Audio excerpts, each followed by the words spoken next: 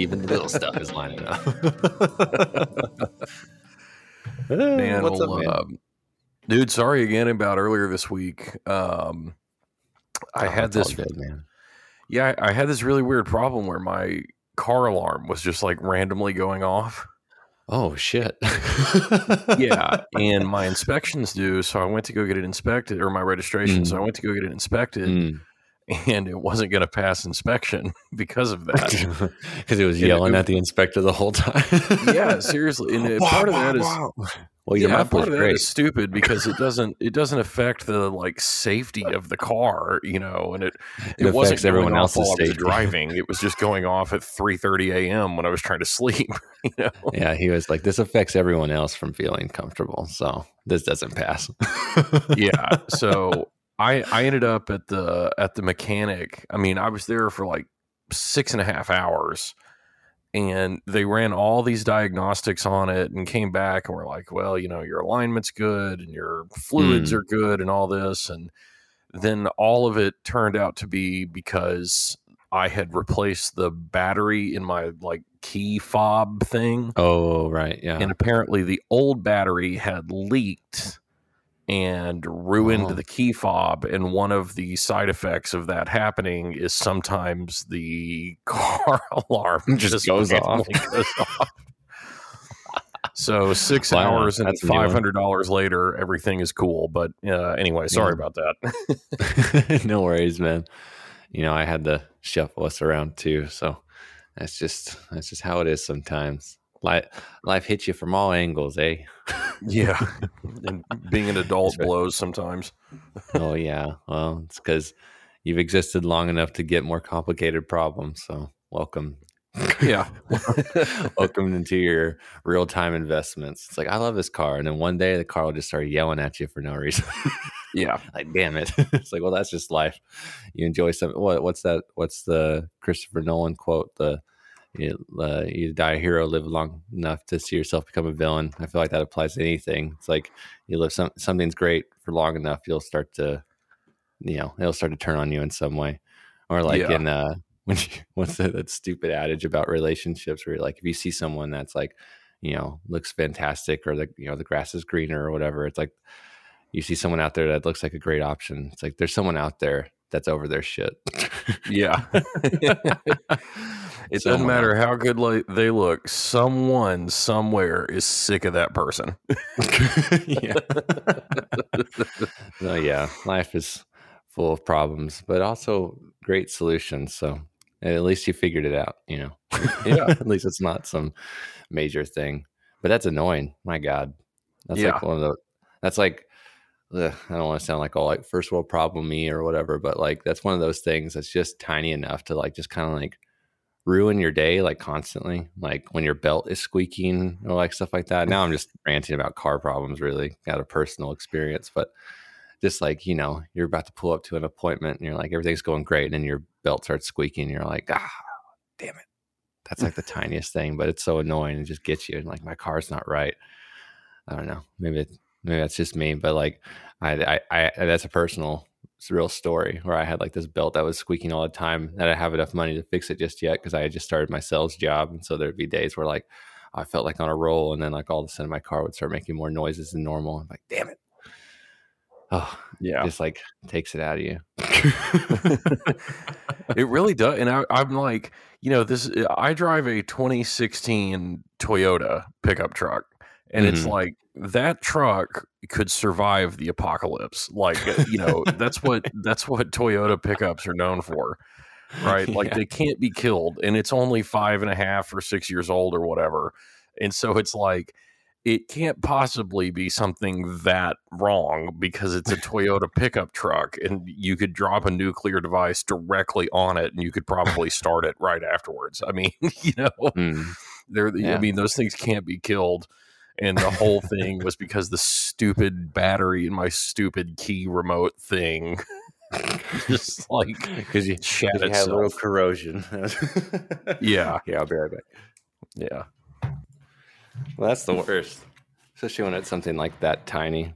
I mean, it's also nice, but like it always sucks whenever you have to like take it to like I don't know. And this is me. I like to try and fix things myself, And so like whenever I try to look at an observable problem, like, okay, well, it's probably this. Oh, it's not that. Okay, maybe it's this. And then you have to go to a dealership, and then they're like, oh, it was just this tiny little thing that was making this problem. Like, God dang it. Well, I never knew that. So there's a new lesson. It's so whatever. Like,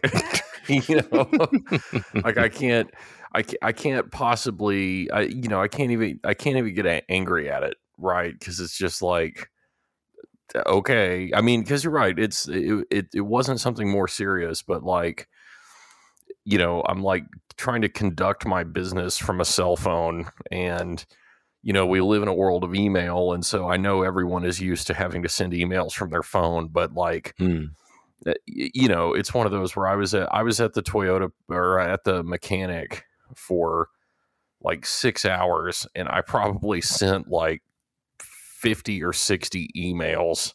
And like I told my wife, I'm like, my thumbs started cramping. Like like, oh yeah, and said I was worried I was going to sprain a thumb.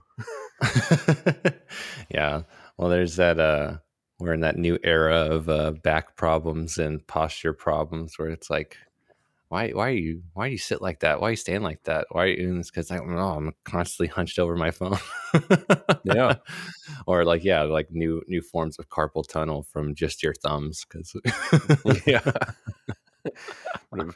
have arthritis that is very limited in scope.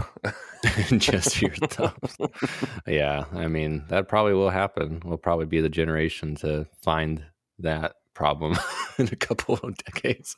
Like, why are your thumbs a piece of shit? And like, oh, it's because of cell phones. Oh, great, wonderful. Hey, that will just be the next thing in a long list of strange injuries. I mean, I had an allergic reaction to tattoo ink. I mean, like, that's the kind of life I live. I managed to tear a ligament in my wrist playing slow pitch beer league softball in college. I mean, like, ways that I find to hurt myself are just so innovative. Like, so impressive. Yeah. It's unbelievable. So, like, I had a hairline fracture. This was 2 years ago. I had a hairline fracture in my right wrist from playing golf. How do you break a wrist playing golf? Like, it is, knees or back or whatever, I kind of get it. But wrist playing golf? I mean, so, yeah, if I end up with like carpal tunnel of the thumb, that'll be pardon the sports usage again, but that'll be par for my course. So it's just like, it's either condition or bad form. But when it comes to texting, I don't think there's like technique really involved. Yeah. Yeah, those people that text out novels, back and forth to each other, they're the ones that got to watch themselves in their 40s and 50s. Yeah. But damn it, I should have called more. Yeah. I should have called you like it was still the 90s, but no, I had to text you a novel about my feelings instead. Those people that like to argue while they're at work. Yeah. Oh man, how did we get here? Anyways. Well, besides all the car shit and all that, how have you been? What have you been listening to? Man, I've been pretty good. I'm still listening to a lot of Pearl Charles. I think I mentioned her last time. Yeah, I've been enjoying her. Right. I mean, it's so weird because every once in a while there's a song that sounds like it could be an ABBA song, and then the next song sounds like it could be a Dolly Parton song, and you're just like, what? But well, see, I think that's the beauty of the reach of diversity in music nowadays, that it's not just like, this is the pop sound. If you're not listening to this sound, you're a piece of shit. It's like everybody can have their own niche groups and have their own, channels for information, which of course can put people in a bubble and feedback loops, and it's terrible. But if you're trying to, experiment and look for new things and new horizons, then it's a beautiful age for me because you can find so many and like, yeah, man, like, and I feel like that's one of those artists. That's another one that's like, I mean, there's a lot of artists I could throw out there. I mean, like the first one that comes to mind is like Beck, like a younger artist that has been surrounded by so many types of music and access to so much information and influence that you just channel it all. Like there's no more. I mean, you can absolutely defend a genre and you can hold it down for who you are or what you think music is. But I think nowadays, I think it's even more beautiful to have like this an everyman, man or woman, open ended term that like you can be whatever you want. You can flow into the dusky Western, slow cinematic music, and then be psychedelic, and also have blues, and then at the end of the album, wrap it up with a hip hop beat, kind of like structure or whatever. It like doesn't matter anymore. It's like it's beautiful, and I don't know. That's what makes me so um,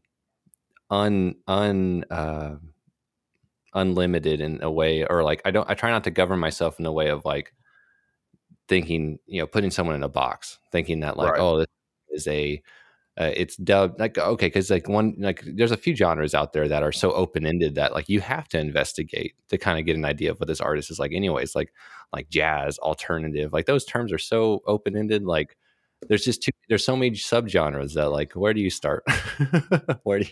How do you define it? And that's why I love those genres more than any other. It seems is because they are so open ended and interpretive and relative to how you interpret music. I mean, obviously there's structures and stuff that need to be there for certain ideas or genres, but I don't know, just talking about an artist that's really cool, and like you described her sound, but then there's also these peripheral sounds and aesthetics that they have too, these other things that go hand in hand with who they are, but it might not just be the immediate idea or the hit song that you relate to them or whatever. But that's just, I don't know, I just love that. I really love the diversity in the musical art form. And I don't want to go on a rant here or anything, but I really enjoyed Pearl Charles, and it just kind of throws me back in that same kind of thinking of like, man, I love the mix up. I love there's covers, but there's also the slow stuff. There's also these like really sweet songs. Like, I don't know. That's just, I just love that. Any musician that pumps out their artwork with that intention or not, but it's just like all they can do is just channel that variety. I'm a listener that I really lean into that. It's like, I know there's people out there that are like, this album just jumps around. It feels schizophrenic or something. It's like, no, it's just maybe the artist has a lot of different sides, and this is their story. This is their way of telling it through the music or whatever. I just love it. Yeah, and I think you touched on a really good point. I mean, because sometimes it does sound like the artist is just being indecisive. But if you have a command of it and you really make it your own, I think that's where you can get that more eclectic sound. But if it's just like you have only ever really been into it, like played alternative rock or whatever, and then one day you just decide to cut a country album just for funsies, but you don't really try and make it your own. You just play kind of what right. you think are the country tropes, then yeah, that sounds more like indecision or whimsicalness or whimsicalness. I guess the noun form of that would be whimsy. Sorry, I can't believe I just did that. But yes, so indecision or whimsy or whatever. I just tried to make up a word that just didn't need to be made up. That's all. Sorry. But yeah, no, Pearl Charles does it so well. It just sounds like she actually has an interest in all of those types of music and really tries to make it her own. And yeah, that's what you get. You get just kind of an album that has something for everything, but it all definitely still sounds like Pearl Charles to me. And I can really appreciate that. And that, I think, is an excellent segue into playlist curation. Yeah, absolutely. Diversity and channeling what you think music should be. That's that. I'm glad you picked up on where I was going. Yeah. How about that? It's almost like we've done this before. It's almost like we planned it. Almost like one of these days I'll get the hang of it. Yeah, so But no, that is one thing that I know we wanted to talk about, and or one thing that I brought up, and I I'm with you. I think this probably will be a slightly shorter topic because you and I could probably beat this particular dead horse for a long, long time. But you know, as with most of our topics, but we have well, to yeah, that's restrain fair. ourselves. But it's that that is very true. I don't know why I tried to Well, qualify that so much. and hey, I thought about this. And that's why our shuffle roulette has the parentheses title placement of and it's in rounds. So if we ever want to revisit a topic, we can Oh always yeah, do that topic round two or like whatever. So yeah, whenever you feel like there's more to say, it's like we just got to work it in later. yeah. Well, so one thing I wanted to talk about, and you graciously agreed to it, was just kind of the lost art of curating a playlist, and Hmm. I don't know what struck me when we were first talking about it, but well, actually, I do. I don't know why I said I don't. I knew I had a small road trip coming up, and I was reminded of high school.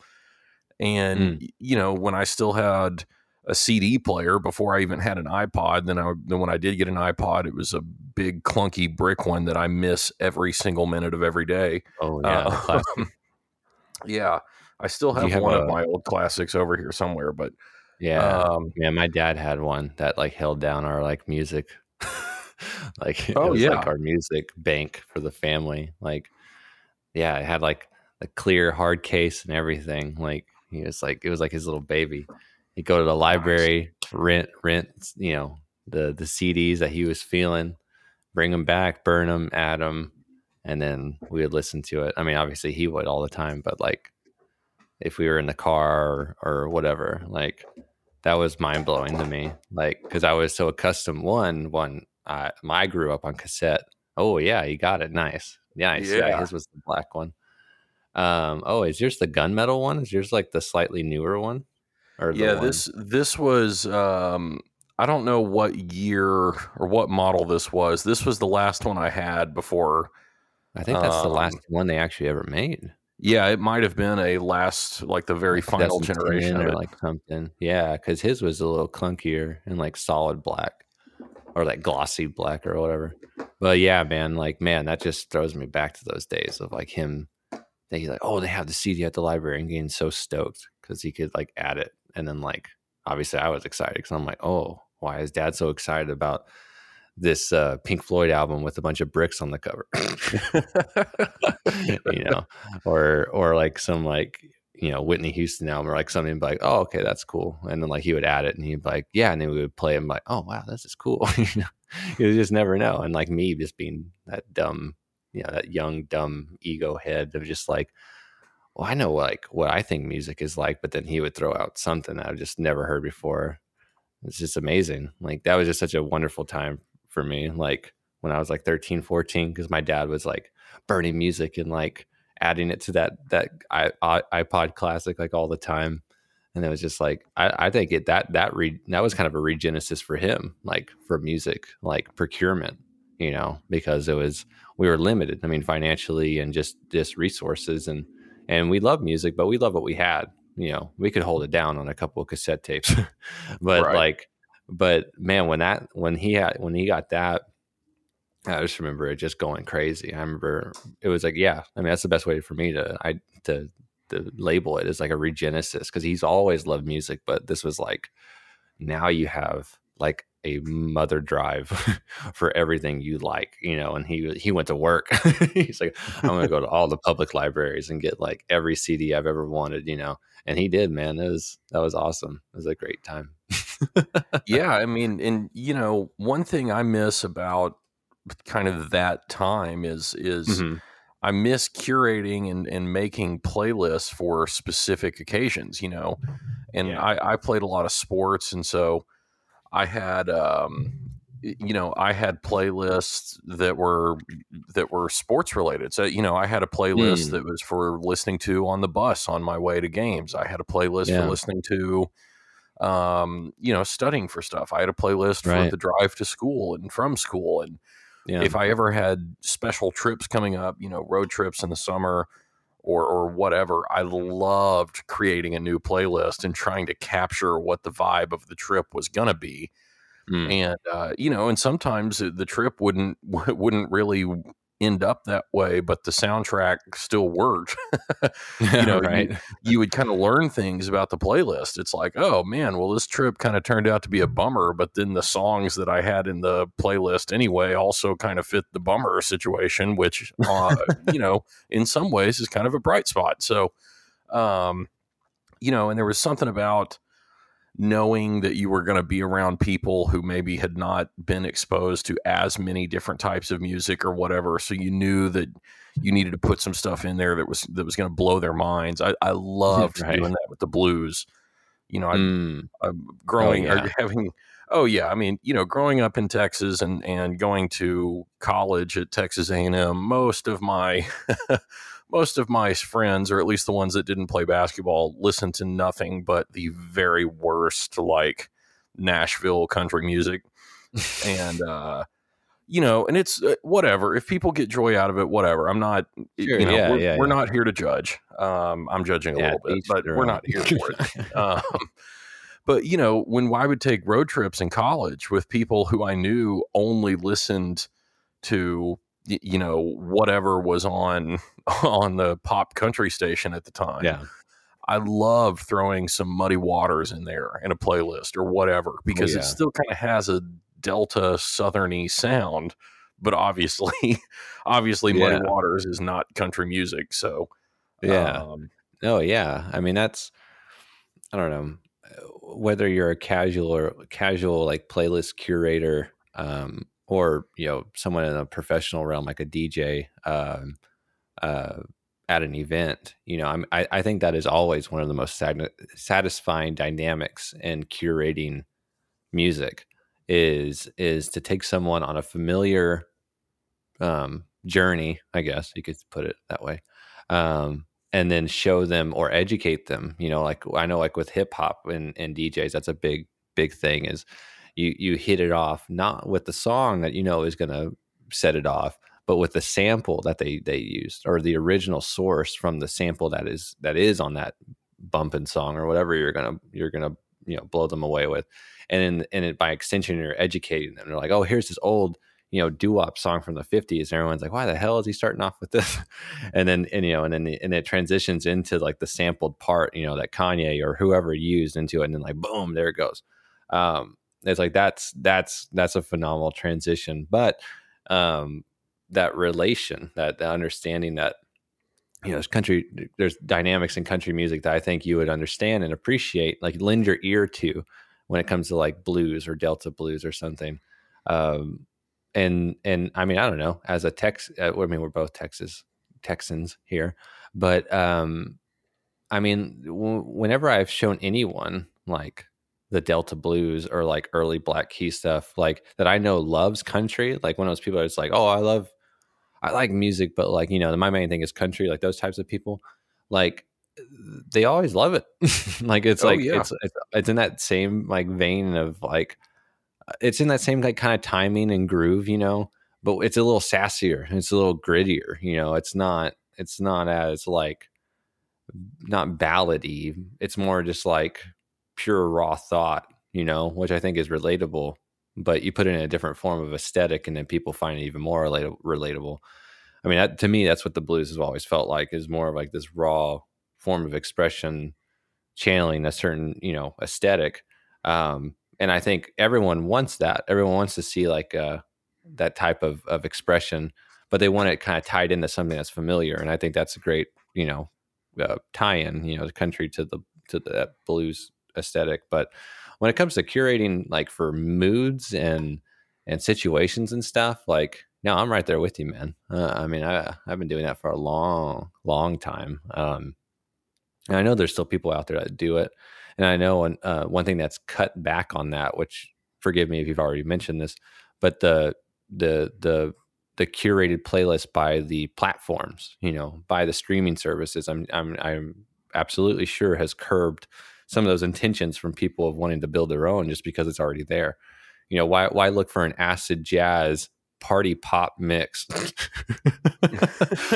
when you could absolutely like search that exact thing and then like, yeah, I'm sure that niche little like playlist exists. Like it's out there, like, and it's probably curated by Spotify, like at this point, like just because that's where we are, 2022. It's like these streaming platforms are no longer just a channel. They curate and they control in a certain way, and they want to make sure they keep people's attention. And so they get, the subs have subs, there's little offshoots of everybody. And that's how they stay accurate. That's how they're aware. Metric on the numbers games, watching what's interesting, watching what's causing waves through data, just pure data points. But I mean, it's there though. It's just really interesting because I mean, that's kind of what sparked this idea of us talking about this. Is those playlists don't feel the same. There's there's a little bit of a coldness, or I'll put it this way: the calculated like algorithm or the background work into like making it there and it not being dubbed by someone saying that like, oh, because there are playlists that are that way. Like there's playlists that like, this is the name of the playlist and it's only curated by this artist, and like, oh, okay, that's cool. I like that because if I like that artist, then maybe I understand where it's coming from. But when it's just kind of like this, amalgamation or this collection of songs that are working well, and it's only going off of numbers, like there's just something about that, you not being able to see like why they picked it and why it's just popular.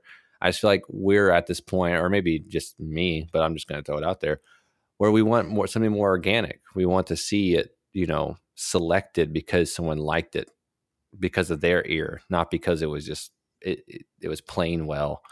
And on the numbers, you playing the number game, they're like, oh, well, this one's scoring well, so we need to put it in the playlist. I know that's a part of it, but there's just something different about that, like as an individual too, but professionally too, that like you can lean into like what your ear likes and not just what's playing well with other people. I don't know. Does that make sense? Yeah, I agree. I mean, it is just there's a little bit of distance or something that you don't get with a personally curated playlist, and it's I mean, it's the difference between having Grandy's or KFC versus having your grandmother fry the chicken. You know what I mean? Yeah. It's right. just it's not that KFC is bad. I mean, I like KFC. Right. I know y'all can't see me, but Russell knows what size I am. He knows I like KFC. So, but I still prefer my grandmother's chicken. Right? So. No, well, that's a good comparison because it's not really like. Because I don't like that sometimes saying like organic, like music or music curation is inorganic, like because it doesn't feel right, because there's so much like commitment to an idea to get it there that was organic in some way, but to say that it doesn't like feed you the same, it's like it's or you don't process it the same, or it's just synthesized differently. Like, I mean, that is the difference. There's a different idea behind it when you're approaching it. Like when your buddy says, "Hey, man, here's the playlist I listen to when I'm working." Like when you're working, you might honestly want to try it out and you have a model in mind of like, oh, okay, yeah. He's this way. And so this is probably what he considers chill, or like what he considers a work environment or whatever. But when you don't know the person involved and you just get a playlist dubbed soft rock, chill, whatever, and you listen to it and you're like, why is this nothing but I don't know, Death Cab for Cutie and like, or like just like a mix of like songs that you're like, I don't consider it that at all. And it's just like, it just feels odd. That's where I do really do appreciate though the fact that these platforms, whether it's Apple Music or Spotify, do also still include for the everyday user the social aspect, to where you can publicly put your playlist out there.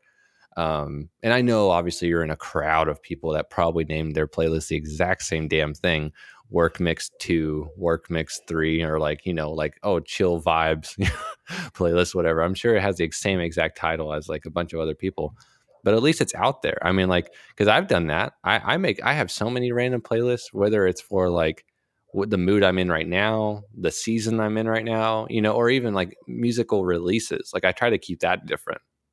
like I have like a rando new season like playlist that I like carve up and swap out all the time, just that it's like the last 2 months or so of like the new things I've picked up, just so I keep them in a section, just so I know what's new.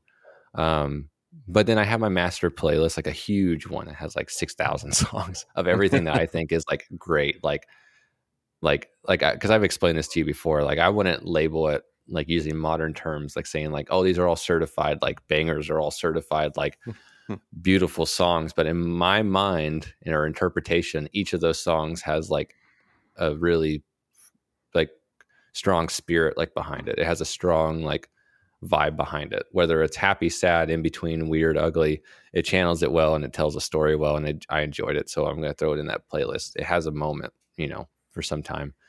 But I don't know, when it comes to like really curating a playlist, like I'm going to take myself out of modern times and throw it back to like 10, 15 years ago. Like I remember reading a long time ago, to curate it like a plane flight, there needs to be like an up, you're going up, and there's going to be, the presence where you're going to be. And then there's going to be a part where it comes back down. Like it needs to tell a story, but also it needs to have a start and an ending. At least that was the old idea of me. Nowadays, I feel like my playlists kind of like they're built to just kind of keep being circulated. Like, because like I think back then my idea of like using music was almost more short term. It wasn't like a constantly running thing like I do now in like my working life. Like it's always running in the background, or like when I'm cleaning or just doing normal things or driving, like it's still running. Now I'm more focused on keeping it continuous, I guess. Seems to be more of my habit, making sure it runs together really well, rather than like telling a story or trying to like, yeah, I'll just leave it at that, telling a story through it. Because that used to be an idea of mine. But now I just don't do that. Now I have like my chill work mixes and like my high energy stuff and all that kind of stuff. I don't know. It's just really interesting, like how it's changed, or how I've changed, I guess. Yeah. It is. I mean, there's definitely a touch to it, and we've both said it's a little bit of a lost art. I think people, your age and younger still remember doing that, but people who are college students now have never had to do that. And it's just wild. But and sometimes it has funny results. I'll tell you, I had. Like you, I had a huge master playlist that was, 50 hours of music or something like that. And one time I was coming back from New York City. My family went to New York on vacation one time. And when we were flying back, I put my headphones on and just, clicked shuffle. And as we got on the plane, the first song that came on was Crash.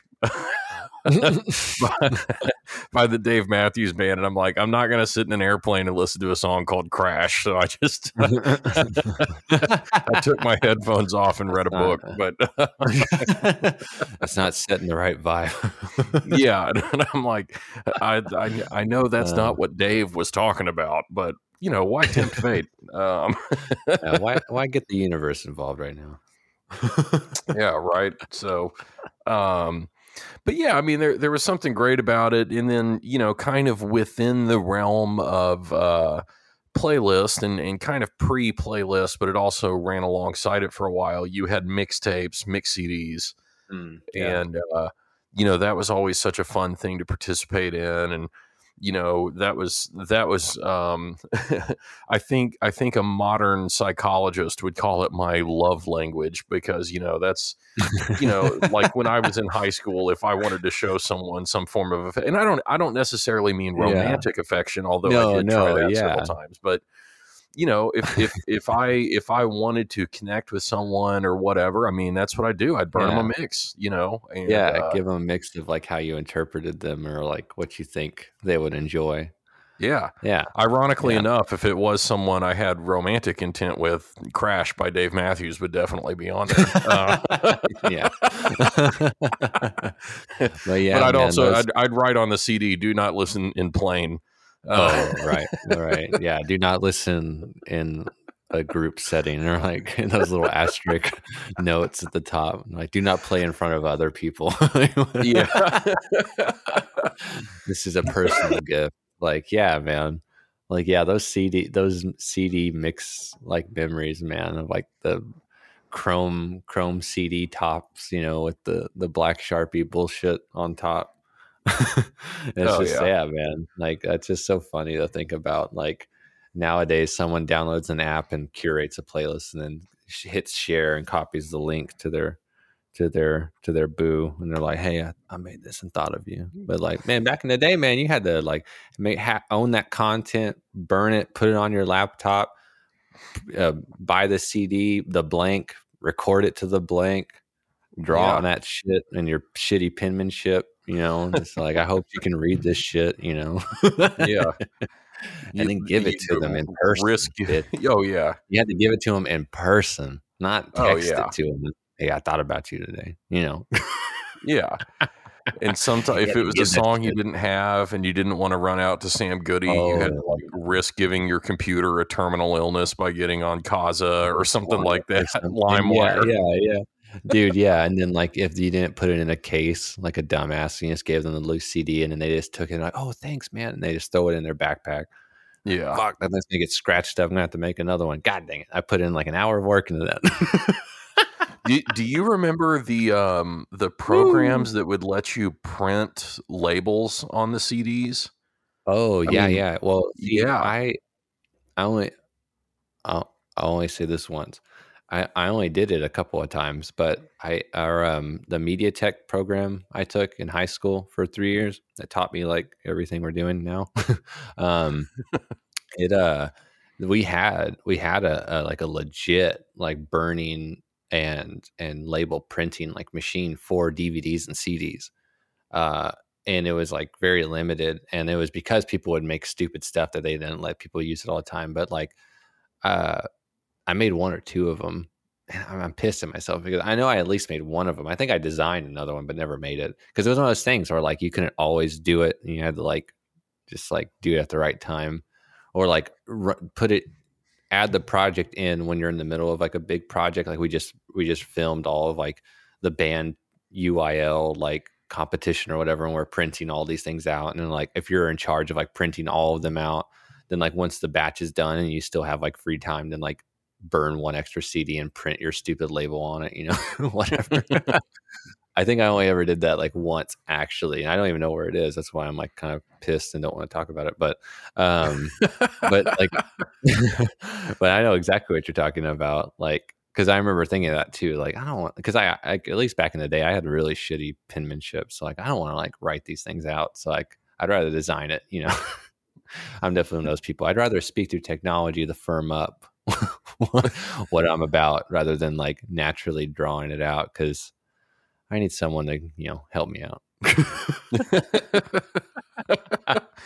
Especially on penmanship. I generally hand wrote because I didn't know anyone who really I didn't know anyone who had one of those printers. And when I was in high school, there was one of the classes got one, right? Like a multimedia kind of class. And I didn't take the class, but I knew people in it.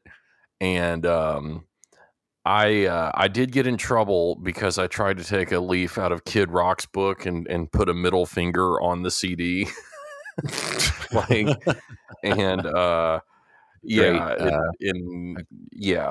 great reference for responsibility. Oh yeah, well, I was like 17, and it was just, and plus, I'm sure it was. I mean, it was probably just a copy of like a Tenacious D CD or something. No, but and one of the teachers saw it, and I had to explain to her that I was not intending it towards her. I was just using it for the CD label. And luckily she believed me, and I was telling the truth. I mean, I got along with most teachers, but it was just kind of funny. But Yeah, man, it was putting those CDs together, putting the mixes together, putting all this thought into it, and then the worst thing in the world is when you would finally get the the track list perfect, and then you look down and it was like 85 minutes of music, and Oh, it you was only too had an long. 80-minute CD, so Oh, you had shit. to cut, you had to make cuts. Yes. Oh, wow. Yes. That's, oh my God. That I hadn't even thought about that. Yeah, you're right. I mean, Oh I'm in yeah. that mode right now, like, because I'm working on some music to release this year. Actually, I have a single coming out this week. Heads up, um, my very first single. But I'm trying to get like a full album or at least an EP done and out this year, and um, like something like professional and high quality. But I've also been looking into like just one off, like those one off like lathe cutter, like people that make vinyl like records, like just like a one off record, just to kind of collect some of the jams and songs that I really enjoyed over the last few years that we've made. But maybe I wouldn't release it, but I'd like to have it as a physical copy just because I am like a vinyl person. And that's a limit, obviously vinyl is like limited to like a certain set amount of time for each side. And like I haven't done it yet personally because of that, because I'm always like, how the hell am I gonna like stack it? Like, man, that's such such weird math, like audio math. But like, yeah, like that, I just bring it up because it's the closest thing that's a relative problem to me that relates to that. That's from like 10, way well longer than that, like 15 years ago. In regards to like, yeah, a CD limit, and thinking like, oh, like, like I really like I'll even keep it general, like not even like this is for someone, but thinking like this is my summertime mix, that kind of shit. That like, yeah, you get 60 minutes, 62 minutes, whatever the burn limit is. And then like, yeah, like, man, I like, yeah, it's just all hitting me back again. Like all the anxiety's coming back of like, oh man, this is such a good lineup. And then doing the math and realizing like, wait, this is in the 80s. I need to be in the 60s, like, time limit. And just like, damn it, I'm going to have to cut out, this Sublime song or this like this Coldplay song or like whatever the vibe was, whatever. But Yeah, yeah, man. damn. You would make one and you'd run out of room, and so you'd make another, and then by the time you're finished, you have like Summer Mix 2004, Volume 1, Volume 2, Volume 3, Volume 4, and then everyone had the thing on their visor that had their CDs in it. If they didn't have the book, right? I had both. Right. Oh yeah. I kept my favorites. There was like the MySpace top 8 friends of music was what went on the visor. That was really the music, the listener, like professionals, or the whatever, the mid tier like professionals, people that loved music, was like you'd have the book and like the back seat probably, or like glove compartment, and then the visor thing was like your hot, your hot topics, the hot ones that you got to keep in rotation. And like, I mean, that was it, man. Or like, fun. Yeah, man, that's so crazy to like think back on, just because like that's not really like, that probably isn't really practiced like at all. Because why would you? when a new album would come out that everyone wanted, and I'm trying to think of one that pops to mind, maybe like Rush of Blood to the Head by Coldplay. Mm-hmm. I can remember there was a group of like 4 or 5 of us that all pooled our money. Someone's mom took us to Town East Mall in Mesquite. We went to Sam Goody. We bought it with the pooled money. And then the idea was we would take that one CD, burn it like 5 times, and just distribute it among the people who had contributed money to the overall fund. Yeah, man. I remember that. Yeah, dude. Because that's literally like, that was my concept until like, I don't know, I either got to a certain age or a certain point where like just people weren't willing, like I didn't have anyone interested, like willing to throw it down. So I'm like, well, I guess I'll just download it.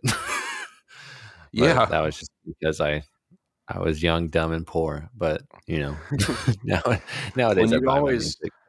On all of the illegal downloading sites, that when a new album would come out, you would almost instantly find all those songs on Kazaa or LimeWire or whatever. But then like half of them were, just viruses or just noise that wasn't actual music. Or or it had like, I remember I downloaded this like really bum copy of The Big Come Up because like I couldn't find like a CD of it like anywhere, and I had heard it on, I think it was Pandora, because there wasn't like Spotify yet or whatever, and it was only those streaming services where like they curated the music. So like you would search the song or the artist or idea mood that you were looking for, but then they would send you like mixed up music, like not just one artist, which I guess is mainly Pandora. And like I remember like listening to The Big Come Up through that and being like, oh, that's really cool, and then like downloading it and like, yeah, there just being a bunch of bullshit like included like in it to the point where like, the final track on that, the 240 years before Earth began, or whatever that track is called, the ghost track, the bonus track, to the point where like when I saw that one was included, I'm like, oh yeah, 21 minutes, you piece of shit, like this isn't real, like oh yeah. Like I thought that was bullshit when I downloaded, because I never heard the full album yet whenever I was at that point in my life. But yeah, and I mean that track is a little bullshit because like it's only it is dubbed 21 and something minutes long, but it's only like a 2-minute long song. Yeah, it's just there's just emptiness at the end. But yeah, I don't know. Wow. But yeah, it's so crazy to try and reel in those thoughts of the past, of like past practices of like honoring music and using music and sharing music like beyond a digital like pathway or something, trying to keep things in person and tangible, all that kind of shit. It's just such a different way of thinking and investing time and sharing, yourself, because there's just so much work. Like that was work you put in yourself to express in a certain way, and then you gave it away. And like that's one copy. Like you definitely could make other copies, but then that's more work to burn another copy. You don't just share the link. Like, I don't want to sound like an old man here, but like anytime technology makes something easier, it also strips away a little bit of the feeling behind it, in my opinion, like the intentional like feeling behind it. Not maybe because of you doing the action, but because the person that receives it might already understand that, well, I could just share this by the click of a button and you did the same thing. So that's pretty easy. But to look at someone to like go through CDs, download them, sort them, put them in a certain placement, print it even, or label it, and then find you and give it to you. And then you have to keep it in good condition so that it is playable. That's just so different than like, here's a link that's never going to erode. That's never going to go away. The digital permanency, I think, has given way of like a different, frivolence to think about music. But I think people like you and me still kind of hold down those ideas in a certain way.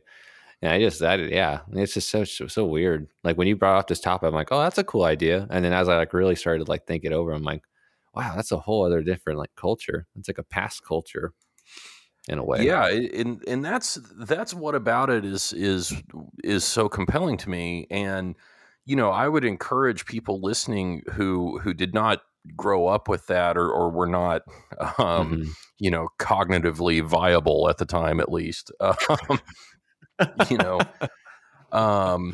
Make a playlist. I mean, if you have an iPhone, you can do it straight from your phone, but just, make a playlist. If you've got a trip coming up or whatever, if it's a 3-hour road trip, try and make yourself a 3-hour playlist. I mean, it really, it forces you to think about music, and, you'll be thinking about a mood and some song will come to mind and you'll play it before you add it to the playlist. And you're like, no, that's not really what I'm going for. And, right. You'll find songs in your library that you have forgotten about. You will find the song, there used to be jokes, when CDs were still the main medium, that, it's like every album had that one song that everyone skipped. And then you come back to that album like 3 years later and listen to that song again, listen to that song for the first time in forever. And you're like, man, why did I always skip this? This song rocks, and those are the kind of moments that you can have when you're actually putting together a playlist. And I think it creates a level,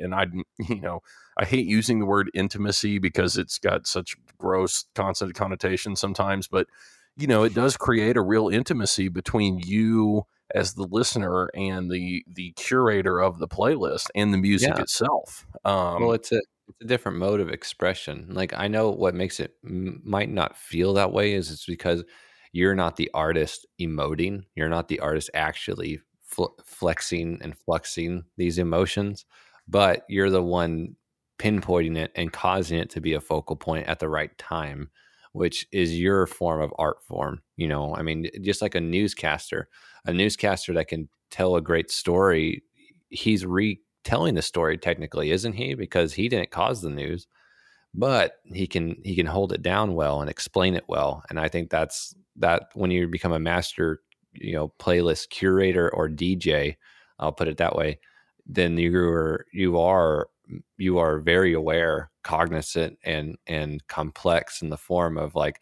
tying things in and telling a story with purpose, and not just like, this is just because it's cool. This is just because I think this is the vibe. Like no, like you have firm definitions of what it's supposed to be and what it's supposed to feel like.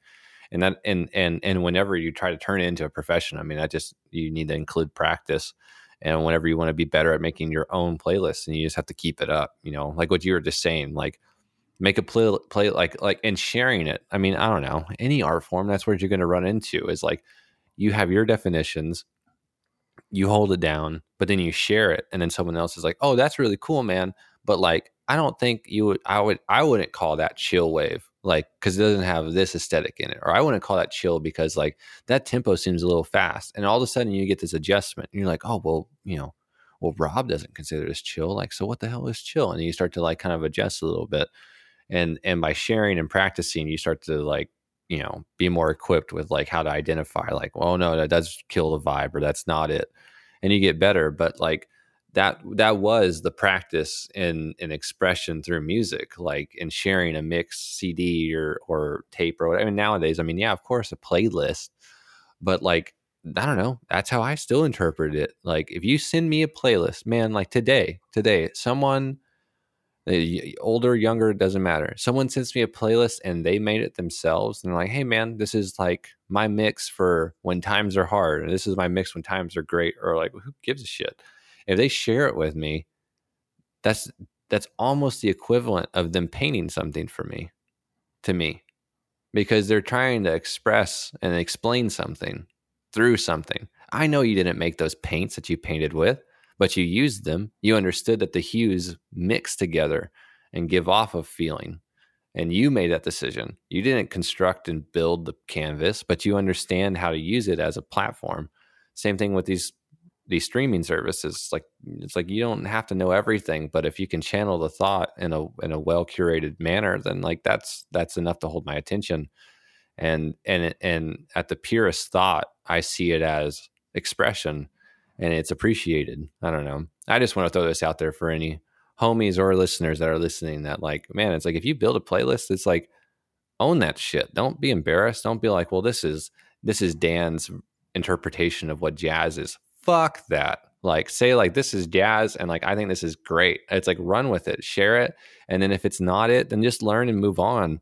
And I just express, and I think playlists are a beautiful way and semi-passive way nowadays to be expressive, because you don't have to post it, like on the streaming service, you don't make an announcement that you made a playlist. You make it, and then someone can find it by but searching on Apple Music, chill wave 80s playlist, and then they can search through the playlist and find you that way. And if you do a good job of curating the sound, then you might get a follower. And but if you share it with someone, then maybe they'll know you a little bit better. But that's how I see playlists, man. It's just a different mode of expression that, you're not immediately making the music, but you're using it, and you can tell a story. And yeah, I think it really is an art form, and still is. Yeah, I mean, I couldn't have said it better myself. I mean, I don't want to add anything to that because it was perfect. I agree. But yeah, I don't know. It's just originally when we brought up this topic, I was like, oh, that's a good one, and I definitely thought it would be on the shorter side. But like as I thought about it, almost as I reflect on any old medium or media, like I just realized, like, man, there's a different form of importance or a different level of interaction involved, and I think that's what I held on more than anything, for this topic, was realizing, like, at the end of the day, today, yesterday, 10 years ago, 30 years ago, if you made a mix, it is a form of expression. And I don't know, if you appreciate music, I think it's still worthwhile, especially if you have someone in your life that connects with it in the same, or you feel that there's someone in your life that connects to music in that way. It's a great mode of expression, to collect your thoughts and curate them in a specific manner. It's work, but it's practice. And I don't know, any form of expression that's high quality and pure in a way. It wasn't just that way off the cuff most of the time, and I think that this plays into that. Making a playlist is a practice, and yeah, to illustrate yourself to others. If you want to. I Yeah. agree. And the last thing I will add Sure. is, by way of example, so I got married. I got married in 2019. I got married in May of 2019, and my wife is a very frugal person, and neither one of us wanted to just spend a ton of money on the wedding. We never really saw the point of it. I mean, that was just our philosophy. We're not knocking people who spend a lot of money on weddings, but Sure. ours was like, let's have this be a party that just happens to include a wedding. Sure. Yeah. So, to save money, we didn't have a DJ, we didn't have a band. I just made a playlist, and I had a PA system, and I had everything hooked up, and I spent a few days, I mean, probably a week even, just very carefully putting that playlist together and even putting the tracks in the right order. Yeah. Going through, and my wife and I have very, very differing taste in music, but I didn't want to leave her out completely, even though my taste in music is better than hers. But, great thing to admit about your wedding day. But, and I did it. It worked. I mean, our wedding was great. And, I still have that playlist on my phone, and I still listen to it. And it is nice because when I hear those songs in that order, it takes me back there, Right. in as close to a real way as it can. Yeah. And, it's just nice because now I'm going to have those memories associated with those songs in that order. And, I think that I know there is something to be said for it. And that's why, that's why I would just encourage people to not let the art form of the playlist die. I mean, make one, and it's like you said, it's for you. Own it. If you want to share it, you can. It is a very expressive way to do that. Yeah. But just don't let the method die, because it's before long there's not going to be anyone who knows how to do it, and that's going to be a lost form of comfort that will join dozens, if not hundreds or thousands of forms of lost comfort through the ages. But Yeah. it's kind of interesting because now we have the way to preserve things, for the collective memory. And so theoretically we shouldn't lose as many of those comfort forms anymore, because we're not, 2nd century BC Etruscans or ancient Sumerians or anything, where people, for God's sake, we're doing this podcast over the cloud. I mean, everything is going to space and we're talking face to face. It's nuts, right? So, I think that's what's interesting, is this is a form of comfort that is dying, but we are cognizant of its death, and we can prevent it. And it just takes more people to embrace it and lean into it. And I hope that they do. Hope that you do, if you're listening. Yeah. Yeah. And if you have a way to stoke that type of thinking in someone else, then do it. And what's keeping you from doing it? from sharing something with someone just because it takes 2 minutes to do it, like that's a little, and we can kind of wrap it up with this kind of stuff. But like, I mean, that's an idea that I try to limit my selfish thinking with all the time, which is thinking like, could I do this for someone? And if it takes less than 2 minutes, then I'll just stop it and do it immediately. And in my life, a lot of times that stems from music, thinking that I'm listening to something and, oh man, Mike would really like this. Or like, I remember listening to this with so-and-so 10 years ago or whatever, and using that as a mode of connection with people that I know and people that I love, and sharing it back with them and saying like, man, this made me think of you. And then sparking a brand new conversation with someone that I haven't talked to in years, or who knows what. But, curating and observing and prioritizing certain pieces of music or art forms, but I guess we'll keep it the music, that just keeps you connected with other people. And the more you share it, the more that they think about it, they might think about you, and vice versa. And I've seen that in myself, especially as an adult over this last decade, like realizing like what we're just doing right now, thinking back at these old times, thinking like building these playlists, making these fucking CDs, and thinking like how important it was to me, and like who I had in mind, and all these things. And like, do I still think about that person? Like, yeah, maybe every now and then.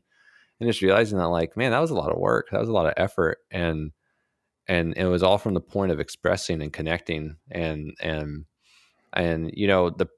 that's how I see the practice of playlists is sharing. Because I mean, anyone can make a playlist and it be self-serving, but when you can share it with someone else and it also hit or provide, a resource, I think that's that other level that I think you and me both like revel in, where it's like, man, I loved like sharing it with someone, and like us, enjoying it together, and then not being because I did it or because it was my idea, but because like we could both enjoy it equally, and observe it equally as like something enjoyable. Like, fuck who I am, like who cares? I'm just glad that it got here, and I don't know, because I mean that's how I see it. I'm sure you're similar, but when I just think about music, I just try not to put it in that kind of box and keeping it like hyper holy or something, but really making sure it's like obtainable and relatable. And playlists, I think, are just a great avenue for that. It's a great way to channel music and thought, and to link up, in a certain way. And yeah, I really hope people keep that up, and don't just give way to algorithms and how the market and metrics are working out. But I don't think it will. But as two people here who have built it on a physical form, to share with people, it's definitely a practice that, we respect. And I hope people keep it in mind, I guess, the way that we have, moving forward. I feel like is how we both feel. I agree. Yeah. Playlist, man, they mess you up. Yeah. Who knew that such a simple thing would lead to probably some of the more earnest, sober thoughts that we've had on this. I mean, you and me together on this thing. I mean, hey, man, I've thrown out good thoughts over this last few months. Oh yeah, no, hey, I'm not knocking. I just meant, I don't even think I said cocaine once. The whole damn, there I go. Yeah, well, for you. There was no drug use mentioned. So, well, we weren't talking about artists. We were talking about us curating. So I think that's true. But yeah, but this is a good one, man. It really made me throw myself back into a retro state of mind. Throw me back into that. 15 years ago, what were my musical priorities? Why was I so obsessed with making sure homie didn't scratch my CD when he gave it back, and just realizing how important that was, and realized like, damn, man, I gotta go buy another one. Fuck, or whatever. Like, just so crazy, man.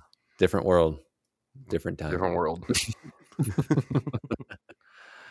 Well, you got anything else on this one? I don't think so, man. I'm impressed with this. I think no, I don't. I think we've said that all that needs to be said. Nice. All right, cool. Yeah, this was a good one. Well, till next time.